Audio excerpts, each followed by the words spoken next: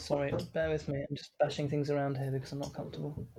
Oh, I Oh, forgot okay. you don't need to do that. They can. That's just my chat. Oh my god. You Oh my okay? lord alive. No. It's... Okay, has that made it better? Well, it's not made it worse. So, sorry. Okay, are you comfortable? Yeah, well, more comfortable. Yeah. Great. Okay. We've been going for an hour already, Alex. I mean, I'm going to get I know we haven't DVT. even talked about.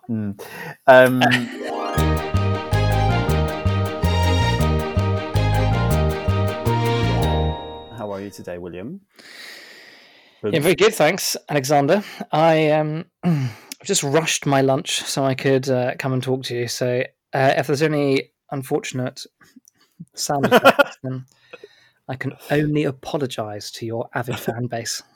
Avid, the single figures. But they are very valued and... You nail sincerity. Do you have a problem where the harder you try to be sincere, the more insincere you sound?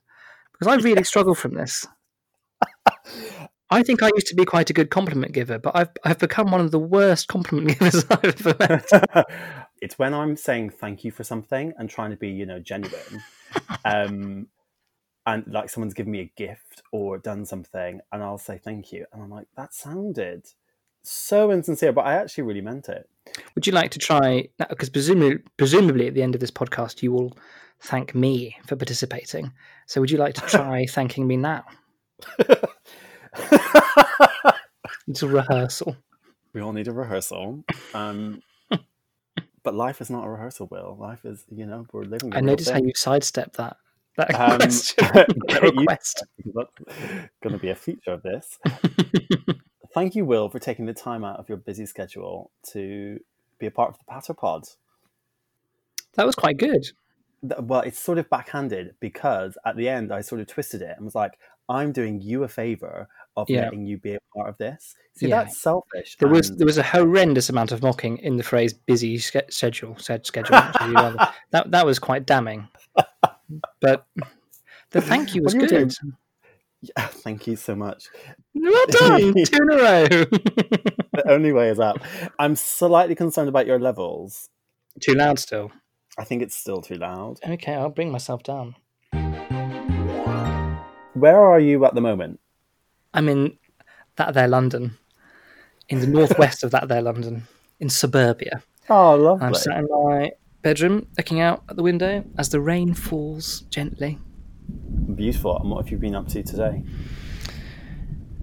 Well, I didn't go for a run. You'll be disgusted to hear.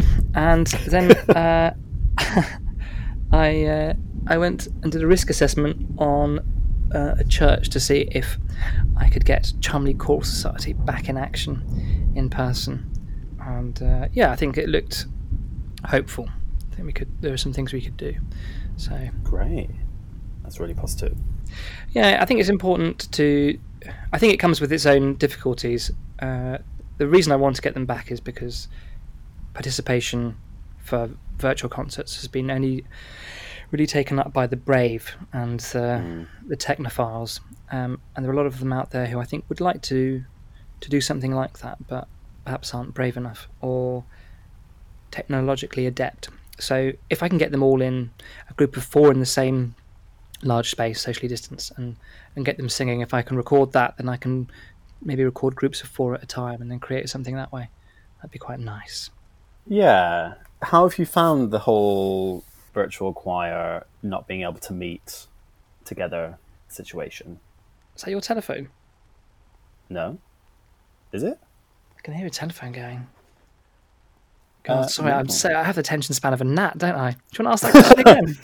I'm just watching a fly fly around my room. Oh, kittens. Sorry, how have I found what? Virtual choirs? I think it's not really that. Sort of dealing with, because we've just all had to deal with such a lot of change and not being able to do what we do and sort of are naturally able to like go into a room and energize people to sing. And so how have you found dealing with that, or sort of adjusting to that and creating new ways of engaging that community?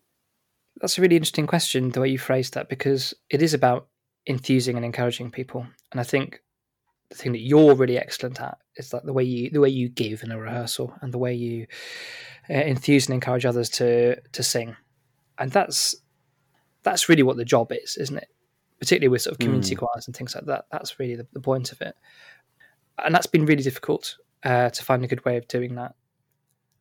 I think the way of reading a room, knowing where your jokes are going to lie or fall, all of that you miss so much. And the energy you get off people. And I think as well, maybe this reveals more about my laziness, but I find rehearsals to be so reactive. You listen to something, you're like, oh, that's really good, but maybe try this or this. And without that, there's something sorely missing. But that said, of course, there are always ways around it. And I think it's been nice to have sort of, I don't know, weekly Zooms with members of the choir and check they're all doing okay and talking about music and finding other ways of doing it, as you've done with Patapod, talking to people who you've sung with or worked with and finding out more about their musical interests. I think that's perhaps the benefit, is that it's been nice to actually get to know some people in the choir. I mean, between you and me and your avid fan base, there are people whose name I didn't know really until it appeared on Zoom, so... I'm so glad that I was living alone when I was doing all those videos and doing live. Just the idea that someone else would be in the next room listening. No. Well, that was the thing. When I watched your ladies' choir concert and you in your wonderful jacket sipping your champagne, I thought, oh, that's fantastic. That's so funny. And he's really sort of got this, it's really a really lovely chance for you to be yourself after a difficult couple of months and show off a bit. I thought it was really fantastic. Then when I tried to sort of do the same thing, my mum thought I was mad. Why is he drinking so much for a video? Why is he saying this? And then sort of saying to me, are you sure you should put this on YouTube?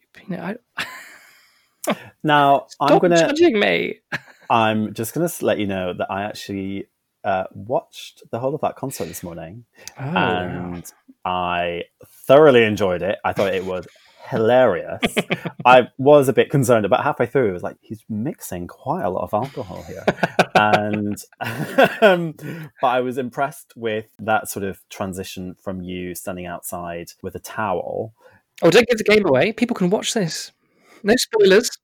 I'll say nothing else, but it took me back.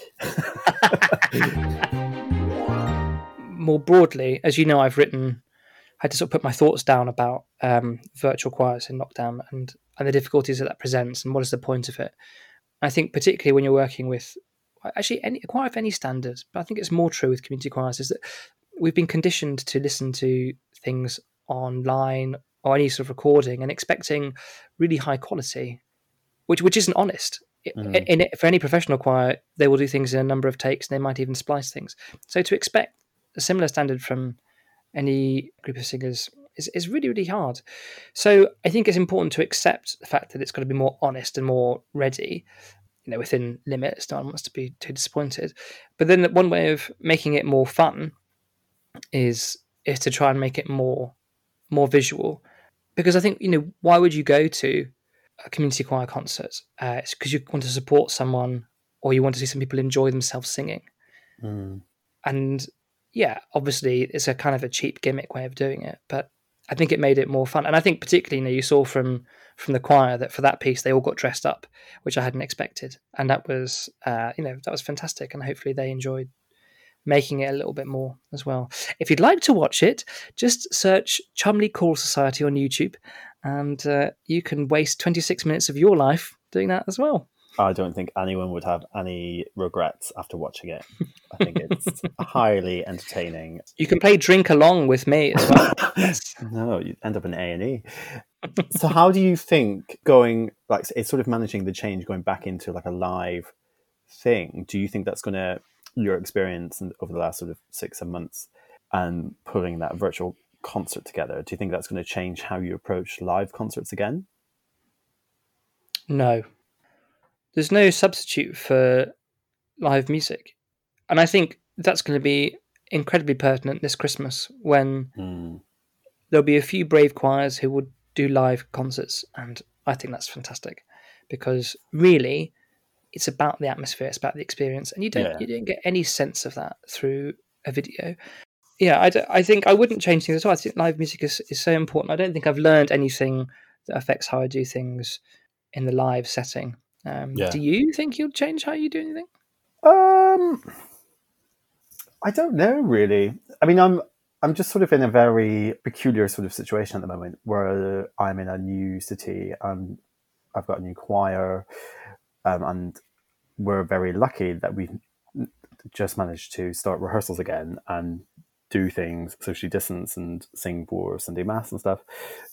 So I'm trying to figure them out and what sort of stuff we might want to do, and planning ahead to the next sort of year, thinking, well, actually, everything's going to have to be COVID secure. So how are we going to do that? What do we actually want to do? And I think anything that we do will be short, snappy stuff. Well, I think that's a very interesting question. Now, how being somewhere new where you don't know every thing and everyone, how have you found recruiting for your choir? That must be nearly impossible. Yeah, I mean, it's been interesting. There was a big question about choral scholars because the choir is made up of volunteers and choral scholars, and Manchester was sort of all over the news for students catching COVID and being locked up in their halls and stuff. And there was a question of, do we want to engage choral scholars? Is that going to be a risk to our volunteer members of the choir? But we came to the decision, well, actually, no, we do. And we're quite clear to everyone who wants to sing in the choir, this is your decision if you want to sign up, and you need to really seriously consider, if you are a member of the vulnerable or extremely vulnerable category, whether you should be attending, and that's their own decision.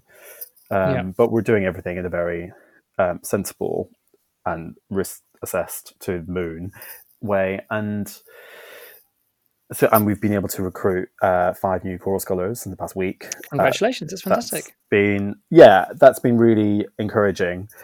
And I think it'll take a while for people to know that we're here. For confidence for people, because I think there are going to be people out there who will want to join that sort of choir, but it'll take a while for them to have the confidence in wanting to join, I think, because of COVID. Yeah.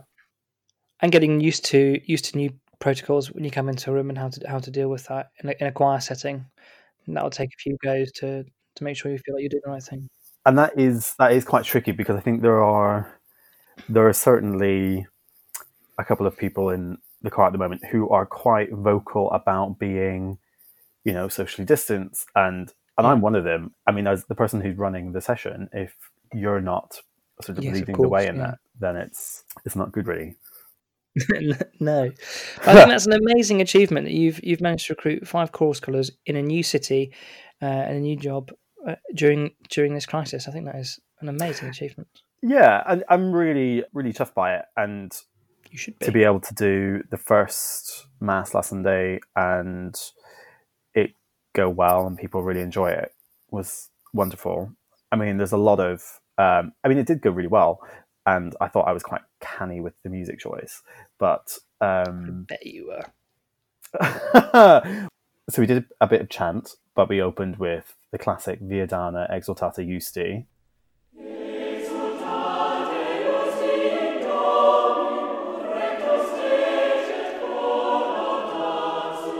Is that the one in the European Sacred Music book? Yes, near the back, yeah. Marvellous, love a bit of Euro trash. Which I usually hate. I'm like, this is overdone.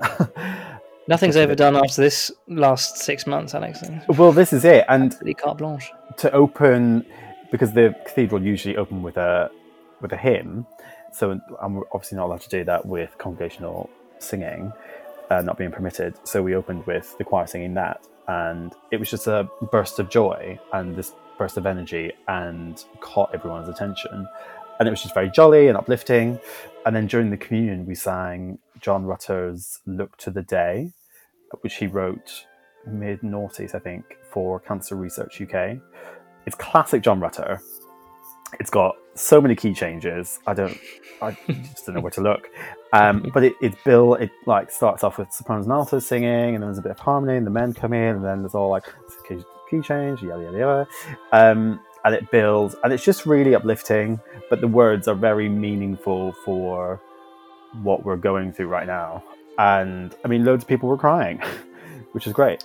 In the choir, in the congregation, both. Mostly in the congregation, priests. I found it really moving on a sort of personal level, because I thought, okay, well, this is the first mass that I will have done with the cathedral choir, the adult choir, but I could feel how emotional it was for people in the congregation, because the great thing about the job has been, and starting in July, has meant that I've actually had the time to talk to members of the congregation and meet the community without the sort of pressure of conducting and taking the choir and stuff.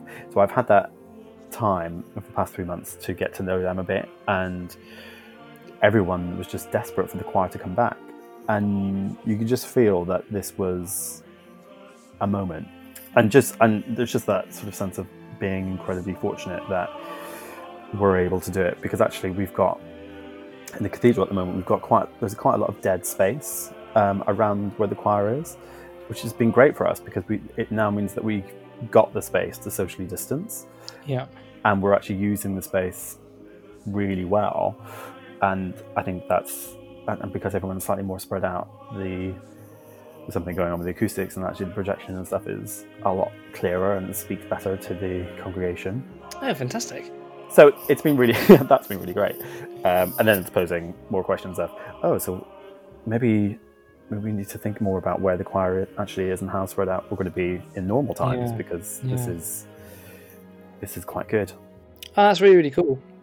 I think if everyone, that first experience of live music after however long it's been, is really emotional. One of the really moving things actually was Sunday Gone was the first Evensong with the treble choristers at St Albans. First time they'd been back, and that was very moving. And I was sort of quite surprised that I was sort of so touched by that. I think it might be to do with the fact that the time that their voices exist is much shorter. So any time off is eating into that, and then you realise actually that when something is so transient and finite, then you value it more, don't you? Yeah. Gosh, this is beautiful. Well, it sounds like you're doing bloody great work in Manchester. Well done. Thank you. I mean, it has its challenges. Of course, yeah. Well, I mean, like, you have gone into to do this at the most difficult time you could possibly have ever done it. So, yeah, and in a way, it's a good excuse because you're like, okay, well, this isn't. So we've started a children's choir, and the first week we had 4 kids turn up. And I had said, that's great for social distancing, though, isn't it? Well, it's ideal. Also, it's really good for me to remember their names, which is a challenge for me.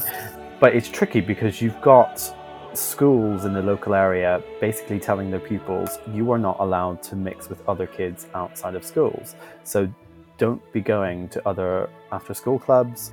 So that does pose a few issues when you're trying to start up a new choir. Yeah, but if you have a new one every week, then yeah, I know exactly. And what the local primary school had said to me really early on, actually, we're telling the kids that they're not allowed to mingle, but actually, do you want to come in and do an after school choir with us, with our kids? So we've started doing that, which is good. So it's good. There's pockets of new green shoots happening, which is great. And I just think you've got to cherish those moments and sort of nurture it, and it gives you time to really focus on those individuals and engage with them and connect with them on a level, so that actually they will want to come back the next week and sing with you. Beautifully put. You should do this for a job. No one is being paid for this. I'll just say that. Actually, if anyone would like to support the podcast, please do get in touch, because that would be really great. Because currently, this is running at a loss. So there's no income from this. So, William, should we tell the fans how we know each other? That's a very good question. I was thinking about that earlier today, in case you asked this question, and I didn't bother to do my research. I was hoping that I'd be able to find out how long we've been friends on Facebook, but it must be easily 12 years. But could it be more? Probably not. I think it's probably 12 years we've been friends on Facebook. I don't think I really mixed with any singers at university until 2008. I don't think. Okay. Midway through second year, I think. We both sang in Viva Voce, the chamber choir of the University of Nottingham. Is that the first time we would have met?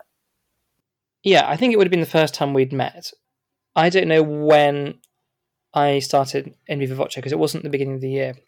So I came in through at some point. But it was that year, wasn't it, when you were MD in Gilbert and Sullivan? It was our third year. Oh, okay. And I remember sitting next to you in a rehearsal and sort of suggesting that you should maybe audition. Oh, really? I recall you doing that in the pub. Rehearsal, pub, there was probably a drink in hand.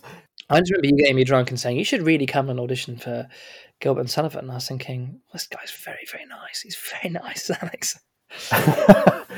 So I think I met you in 2008 singing in the University Chamber Choir, and then you gave me a proposition I simply couldn't refuse, which was sing for you as you were the musical director of the Gilbert and Sullivan Society. I think you did come to regret that, as you often have when it comes to working with me. I completely disagree with that. I can still remember your hornpipe. Hard to forget from the pit, I imagine. Yeah, looking up and seeing that every night. That was glorious. I mean, it was probably better than looking down into the pit where most of the orchestra were drunk. That was slightly stressful. That was it's very entertaining. But no, it was a really lovely way of getting to know you during that whole process. Yeah, and you. I don't think I've ever drunk so much red wine in a rehearsal. I don't think I've ever been so unprofessional, but we weren't paid, so it's fine. So that's when I met you. And then in 2010, I asked if I could live with you. And you said yes. And then young Renee jumped on the bandwagon. Yeah. And I think you were already living with Paddy Burnett, weren't you? Yeah. So then I had a whole year living with you, which was just fantastic, actually. Really, really. I think I learned an awful lot from you that year. Oh dear. Yeah, no, I think that's true. But no, it was really a really, really happy time, actually. So you've not been able to get rid of me ever since then. Well, I think it was. I mean, for me, 2010, I was still doing my postgrad at Birmingham. So I was living in Nottingham with you, but commuting over to Birmingham now and again during the week. And you're working in the archaeology department? Archaeology, yeah, of the university as an admin assistant. And then I was moved, I think at that time, to the English department during that year, which was really good fun. I look back at that time with so much fondness. Living with you guys, working at the university and doing admin was hilarious. I had so much fun. But it was also, like, compositionally as well, it was also quite fruitful. And when I look back at that time and people say, oh, do you wish that you'd moved to Birmingham to do your master's? And on one hand, I sort of do. I think I would have got more out of that degree and meeting people and connections and all that sort of stuff. But living in Nottingham at that time was so fruitful compositionally, and really set me up for the 10 years after that. Well, you did write an awful lot that year. I did write an awful lot, including a song cycle. Was that not the year you did 3 song cycles? Yeah, it would have been. So I wrote the first song cycle for you, Elishaba and Carla Matthews, Fallen Petals, which was a setting of Oscar Wilde poetry.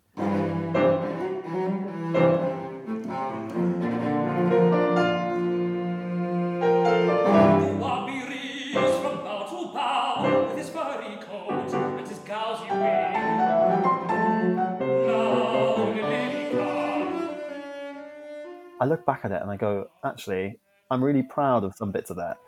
No, it's really fantastic. And I think in that as well, a lot of your sort of idiosyncratic style and sound came out. I mean, maybe it existed beforehand, but I certainly became much more aware of it having done that in the other things that you were writing. It was like identifiably you. And I think that's very important. Yeah. Well, that's it. More about it than me. It's interesting because have you come across the Choral Chihuahua podcast? I've only listened to a couple of episodes, but yeah, I'm aware of it. Yeah, so the recent episode had Roddy Williams as a guest, and he was talking about, they were talking about him as a composer, and he had mentioned, because they said when people commission Roddy, they never quite know what sort of piece they're going to get, because he's got quite a diverse range of styles and it's all quite different, his music. And he was making the point that actually when people commission you, they're basically looking for you to write the same sort of piece but for them, and like slightly better, because they know your style and those little trademarks in your music, and they're comfortable with that, and that's what they want. And I think I quite like what Roddy was saying about wanting to do something different. And I think when I try and approach a new piece, I do like to put new things in and like try and explore my whole sort of compositional palette. Yeah, I think that's really important. Yeah, but there are little things that I still do, little sort of melodic shapes that I use, harmony and like stuff that all goes back to Fallen Petals. I can trace it right back to that piece, and you know what? I quite enjoy that. Yeah, no, you should be really proud of that. I honestly think it's. Who am I to judge it? I'm just a fan. I've no credentials, but that's a really fantastic piece of music and some really brilliant ideas. Obviously, my favourite bits were listening to Carla and Lish, but you know. Well, there are some. I mean, the penultimate movement being a solo cello movement. There are bits of that really get me, and that only works sort of in the context, I think, of the whole piece, because it brings together. Context. We can talk about that soon. That's great. Yeah. But there's some. I love the combination of tenor, cello, and piano, and there are some bits where you're all sort of going for it, where I'm like, this is great.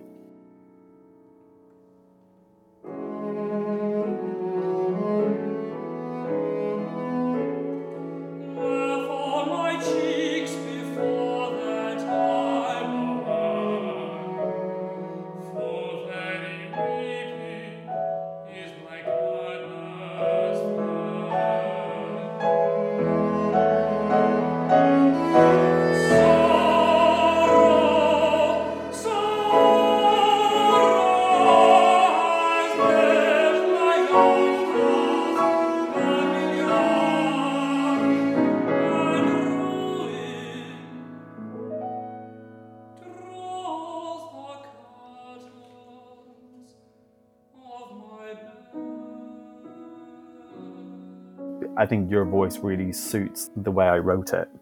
Well, thank you for saying that. I mean, it's very, very enjoyable to sing. Some really lovely line writing. Probably not always accurately sung, but very, very enjoyable nonetheless. And I think it's very clever as well, the way you have the dialogue between the tenor and the cello. I think the cello is widely regarded as the instrument that is closest to the human voice, and so that's even more pronounced and powerful in that. And it's really some of the answers that it gives, and then I think as well, and this is something again we can talk about with other things, but it makes the audience ask questions about what's going on. Okay. If I say something that's very explicit because I have the words, but then the cello responds, then they're thinking, oh, that was this. But then you know, it's not explicit, but they're giving them framework to begin to invent their own stories and questions about the interpretation of the poem. And I think that's really cool the way you did that. That's really clever. Thank you. Aren't you clever? I find this all very uncomfortable. I think there are definitely moments I remember setting stuff and reading, because you read the poem and you have your interpretation of it and you sort of figure out what you mean. But then there's something about when you're setting some stuff and the music takes you in a completely different direction. And sometimes it's like, do you want to go in that direction because it sort of makes sense musically, but it goes against what your meaning of the poem is? Or do you change tact and try and make the music fit more what you're thinking? And I think there has been moments in that piece where I've just gone, no, I'm just going to follow the music because I feel as if that's opening up the poem slightly and making it less clear of what I actually mean. Yeah. I suppose when you're writing anyway, you presumably have those moments where you think that, but also then this isn't meant to be egocentric, but when you heard it sung, obviously apart from all your thoughts of that's wrong, that's wrong, that's wrong, were there moments where you thought, oh, I didn't actually think of it like that, but maybe that, or any moments where you thought, shouldn't have done that. Yeah, there were a few moments where I think in the second movement where you come in, Lish plays a bit and like starts the phrase up, and you sing like "Nay, do not start," and you sang it like quite aggressively, and I was like, oh, that's interesting. You look down at the page and you go, yeah, of course that's how he would sing that, because that's what that looks like. But in my head, it wasn't like that at all. It was a very smooth line and there was no aggression in it at all. I thought, I don't know how I feel about that, because that's not what I was thinking. Oh, wow. But it's sort of, it's always fascinating when other people like look at your music and interpret your music, because you're thinking they've not done it the way I wanted it to happen. And that's my fault because I've not articulated that clearly enough on the page. I think that used to annoy me generally way back in the day, but now I quite like it. And I quite like how other people interpret the piece, because I think when you finish something and you give it to other people, and it's for other people to interpret and make what they will. I mean, I think ultimately I've got my own idea of every piece that I do, and I quite like conducting like the first performance of particularly my choral music. Yeah. And I like to have a recording of that, and then that's my sort of interpretation of that at that point in time. But then it's just up for grabs, really. But then presumably as well, you hate something in your head and you write it down, but then when it comes to realising it, there are obviously going to be moments where you think, I'll bend my own rules. Yeah, yeah. But I guess there's no one better placed to do that than you. We're going to have to move on because I can't take this. Nay, do not start. One word was not enough for two like me and you.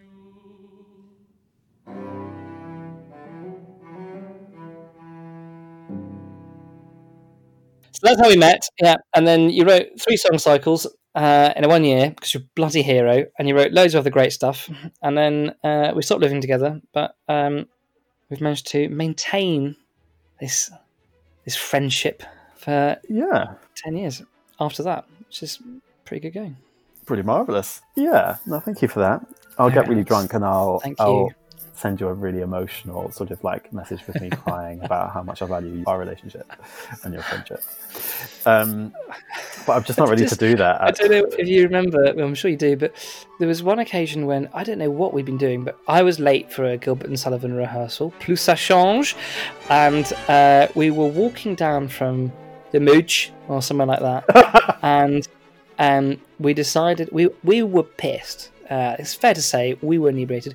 We were walking down, and we decided to take a bottle of wine, perhaps 2, for the road. Anyway, there wasn't a fair distance between whether Florence Boot Hall, wherever it was, and the Mooch. But halfway there, we decided we were so thirsty, we must open one of the bottles of wine there and then. And having watched some YouTube video where someone removes a cork with their shoe, we then did that against a wooden fence. Do you remember? I do. I was blown away because I was like, this is nonsense. This is not going to work. But it did. It did work. Do you know how many times I've tried since then? How many shoes and bottles of wine that I've ruined in the process?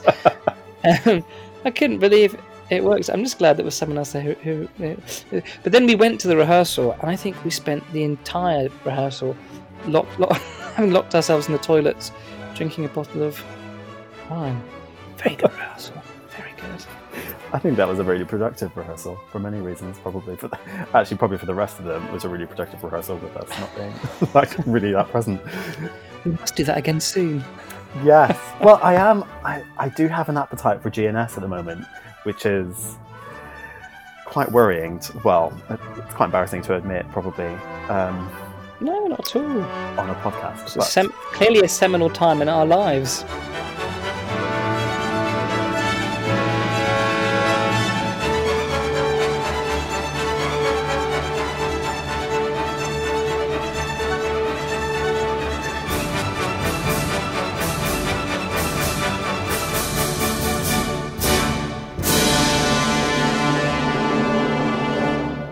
we need to talk a bit more about you because, contrary to what people believe, it's not all about me. Even though my warm up before this podcast was me. Well, I insisted that you call this podcast Marvelous Me, and I was quite disgusted. Magical Me maybe would have been better. Passapod's very good. More in brand, in keeping with the brand. I think that's important. Oh yeah. I don't want like people to be too put off by how sort of egocentric I am. Anyway, back to you, William Dinning. Can you give us like just a bit of a brief outline of your musical history? What was it like for you growing up? In terms, was there music in the house? What sort of stuff was being played? Okay, so growing up, my biggest sort of musical memories are in the morning. My dad would put a CD on, and always quite loudly because my mum would usually complain. And the CDs that have stuck in my head would be Booker T and the MGs, Green Onions, and Madonna, the Immaculate Collection. Mm-hmm. In fact, that was a really good one because when you mishear lyrics as a child, as an adult, her song Material Girl, I thought it was Serial Girl. And so whenever that was on, I'd be going, cereal, I am a cereal girl. And then insisting on having cereal for breakfast. So that was, and the Beatles as well. So that was the thing that was always on. Yeah.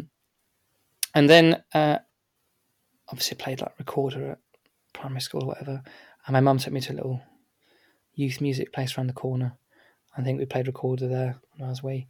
Anyway, at some point, apparently, I said to her, I want to sing. And I think there had been they tried to have a junior choir at my local church, but it had been disbanded for lack of interest. So she drummed up a bit of support for it and got it started again, which was really, lovely of her. That's brilliant. Yeah. So I sang in the junior choir at church and joined 2 choirs at school. I was very lucky that at school we had a chapel choir, and I did that as like a wee chorister, as a treble. And we did, one even song a month or term or something, I don't know. But it was really lovely. But that was sort of my first introduction to choral music. And then that stuck with me. I really loved it. I think I loved it. I clearly loved it more than anyone else. And I think as well, you go through, I was at an all boys school, and singing carries with it a certain stigma. And you obviously I'm the pinnacle of privilege, but obviously I'm not complaining about it. But I'd get teased for being in the choir and stuff. I mean, not horrendously, but you would because it's singing. And I think maybe other friends of mine might have been bothered about that. I might have stopped, or some may have not been bothered about it and continued. But I certainly loved it enough not to be fussed and kept going. And then I just always really loved singing, I guess. Yeah. Absolutely rubbish at everything else musical. Now, that's not true. But no, really, yeah, just really, really loves it. And then went to university, obviously sang a lot there with you. And then in my final year, having watched a number of my peers have a go at taking the reins of the chamber choir, I decided I'd do the same thing. Yeah. And then off the bat of that, did a lot of other choral conducting, which has been really lovely because, as you well know, I have many, many opinions, and it's lovely to be able to try and realise those in music to find out if I am, in fact, correct or wrong. Because opinions are right or wrong. That's an interesting angle on that, I think. Because I I know now my interpretation of pieces has changed quite a lot, and I think that's probably come with experience, and it also depends what sort of choir you've got in front of you. But Yeah.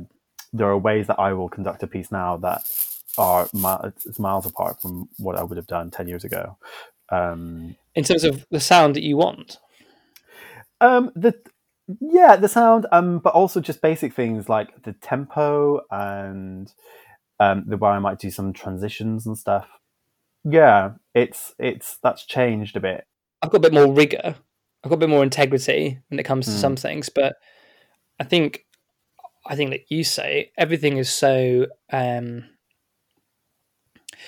choir you have in front of you, the building you're in, Yeah.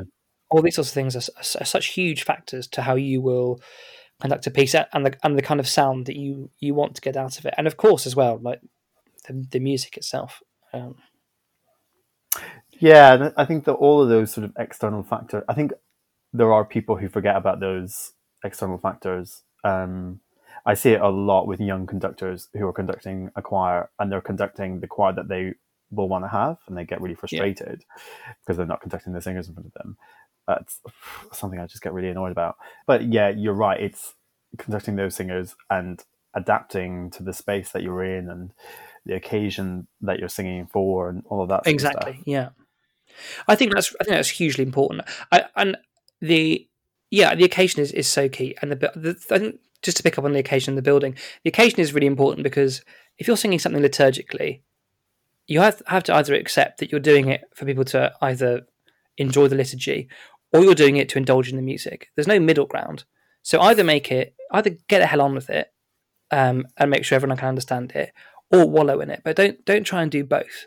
Don't pretend that it's great. Sometimes it can be really functional, and people always forget that. Yeah. And that's the detriment not just of the occasion, but also the music, which often has been written functionally and not for huge sort of rubato indulgences. But equally with the building as well, it's not like what I can't stand is if you're in a very wet acoustic and someone just conducts something the way they always conduct it. It's like this is you've got to allow for this. This acoustic, you have to respond. And similarly, if you're somewhere in a very, very dry acoustic, don't wallow. Like it's not going to ring around. Just get on with it. Yeah, and I think that's what I've really enjoyed about going on tour with a choir, where you can respond. The set piece, and then you have your 5 minutes before doing a random mass in some sort of Spanish country, Spanish cathedral, and you're like, okay, well, we're going to have to take this a lot slower because this Palestrina thing that we usually sort of get on with is just going to be muddy and just it's going to be a disaster. Yeah. So we're just going to have to tweak that a bit and actually create a bit more space. Yeah. And I remember actually at uni when we did the Gorecci. Yes. How you pronounce it? Totus Tuus.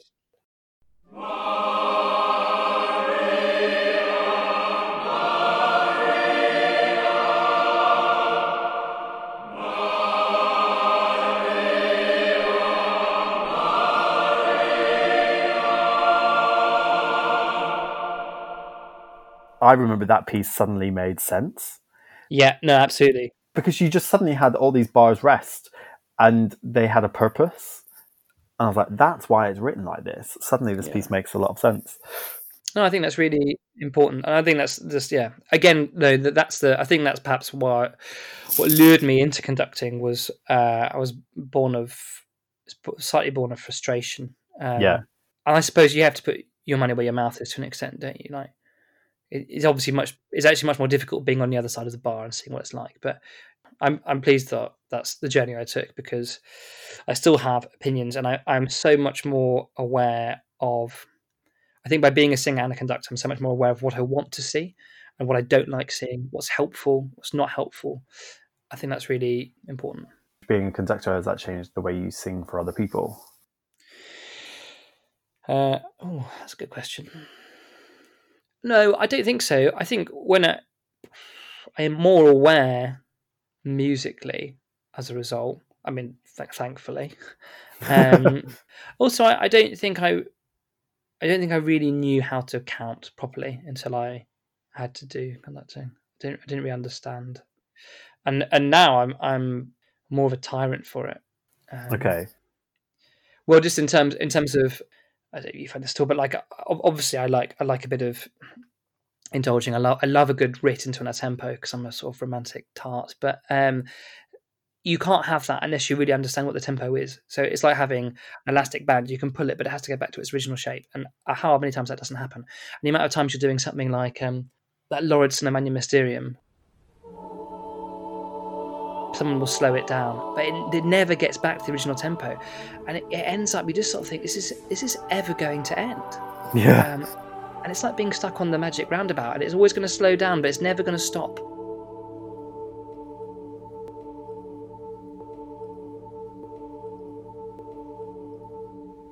So you're now working. Well, in normal times, you're a singer and conductor. Yeah, that's right. Do a bit of teaching, do a few other bits and bobs. Like most musicians in this time, I'm quite seriously considering a change for a number of reasons. But yeah, I think that it's sort of that's become more pertinent, and you sort of it's not so much that we are viable thing. It's for a long time I've sort of thought, well, where does this all go? And actually, what I really enjoy, maybe I'm a bit of a chicken, but I really enjoy rehearsal, and it's something that I think is chronically undervalued in professional music making, because there's obviously an associated cost, and people want to cut costs where possible. Yeah. One of the great things about amateur music making is that you can afford rehearsal time, and obviously, no one in their life has ever said, "I think that was enough rehearsal." Obviously, that never happens. Obviously, you always take a bill, but it's much more appreciated with amateur music making, and I think this is perhaps also a reflection of maybe my ability as a professional singer, that I find that I don't get, if I'm singing for someone, I don't get to do as much with the music as I would like to be doing. Yeah. Based on the rehearsal time that's shorter. Whereas with amateur choirs, I feel when I'm conducting them that we can get our fingers a bit more into the music and underneath it and find out what's going on. And I think that's really important, like knowing a work better, maybe understanding it a bit more. One of the things that you're quite good at is you get your choirs often to learn something off by heart, don't you, in a concert? And I think that's wonderful and really to be lauded. There's a wonderful quote actually, which I'm going to misremember here, but it was with the Ralph Vaughan Williams Mass in G minor. I think it's dedicated to Gustav Holst and maybe the Whitsun Singers. And anyway, I think its first liturgical performance was in one of the Westminsters, but there was another performance by this group of singers. But he wrote to Holst after he'd gone to hear them sing it, whatever, and they'd all learned it off by heart. And Ralph Williams wrote, "I've heard it performed many times, but never sung." Or perhaps the words were the other way around. Wow. I don't know, but it was very sort of beautifully put. But I think that's true. I think you could really, to have an emotional connection with something, there's got to be something much more than sort of surface value. And certainly if you do a lot of choral singing in churches, often you turn up and you have a rehearsal just beforehand, or you may have had 2 rehearsals beforehand or whatever. But then you put out something. And I think if you were a string quartet, you wouldn't dream of doing something like that. I mean, if it's in the back catalogue, sure, but not for like a new piece. You'd actually dedicate some time to actually really, really learning it, and not just sort of. And I think that attitude has prevailed then, and become slightly more ubiquitous amongst singers and amateur singers. I think I would worry that sometimes there's that sense of, we didn't make any mistakes, and that's like that should be your base. That should be the minimum requirement. Right?